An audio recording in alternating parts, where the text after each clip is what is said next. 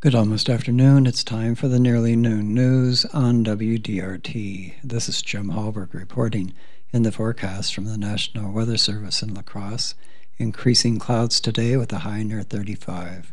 Tonight, patchy fog after 1 a.m., otherwise mostly cloudy with a low around 23. And on Tuesday, patchy fog before 10 a.m., otherwise mostly cloudy with a high near 30 degrees. And in the news, the U.S. House elected Kevin McCarthy Speaker early Saturday after most of the chamber's Republicans finally gathered behind him, ending a 4-day stalemate that led to the most rounds of voting for a Speaker since before the Civil War. The California Republican was able to clinch the gavel on the 15th ballot by turning many of the 20 conservative GOP lawmakers who voted against him to his side through a combination of rules changes and promises that his leadership will be different from the recent House GOP speakers. McCarthy received 216 votes to 212 for Democrat Hakeem Jeffries of New York, with 6 Republican members voting present. The agreement and the vote allowed the 434 current members of the chamber to be sworn in for the 118th Congress and will allow other essential steps for the House, like adopting the rules, officially forming up committees, and passing bills to move forward.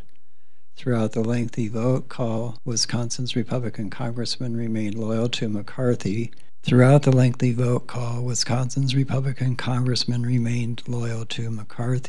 Scott Fitzgerald, Mike Gallagher, Glenn Grothman, Brian Steele, Tom Tiffany, and Derek Van Orden, with Gallagher also making a nomination for McCarthy. The Democratic contingents in the House were united in voting for Hakeem Jeffries, who is now the House Minority Leader. The last of the Republican holdouts voted present on the final ballot, lowering the threshold McCarthy needed to become Speaker, but not actually giving him their full support.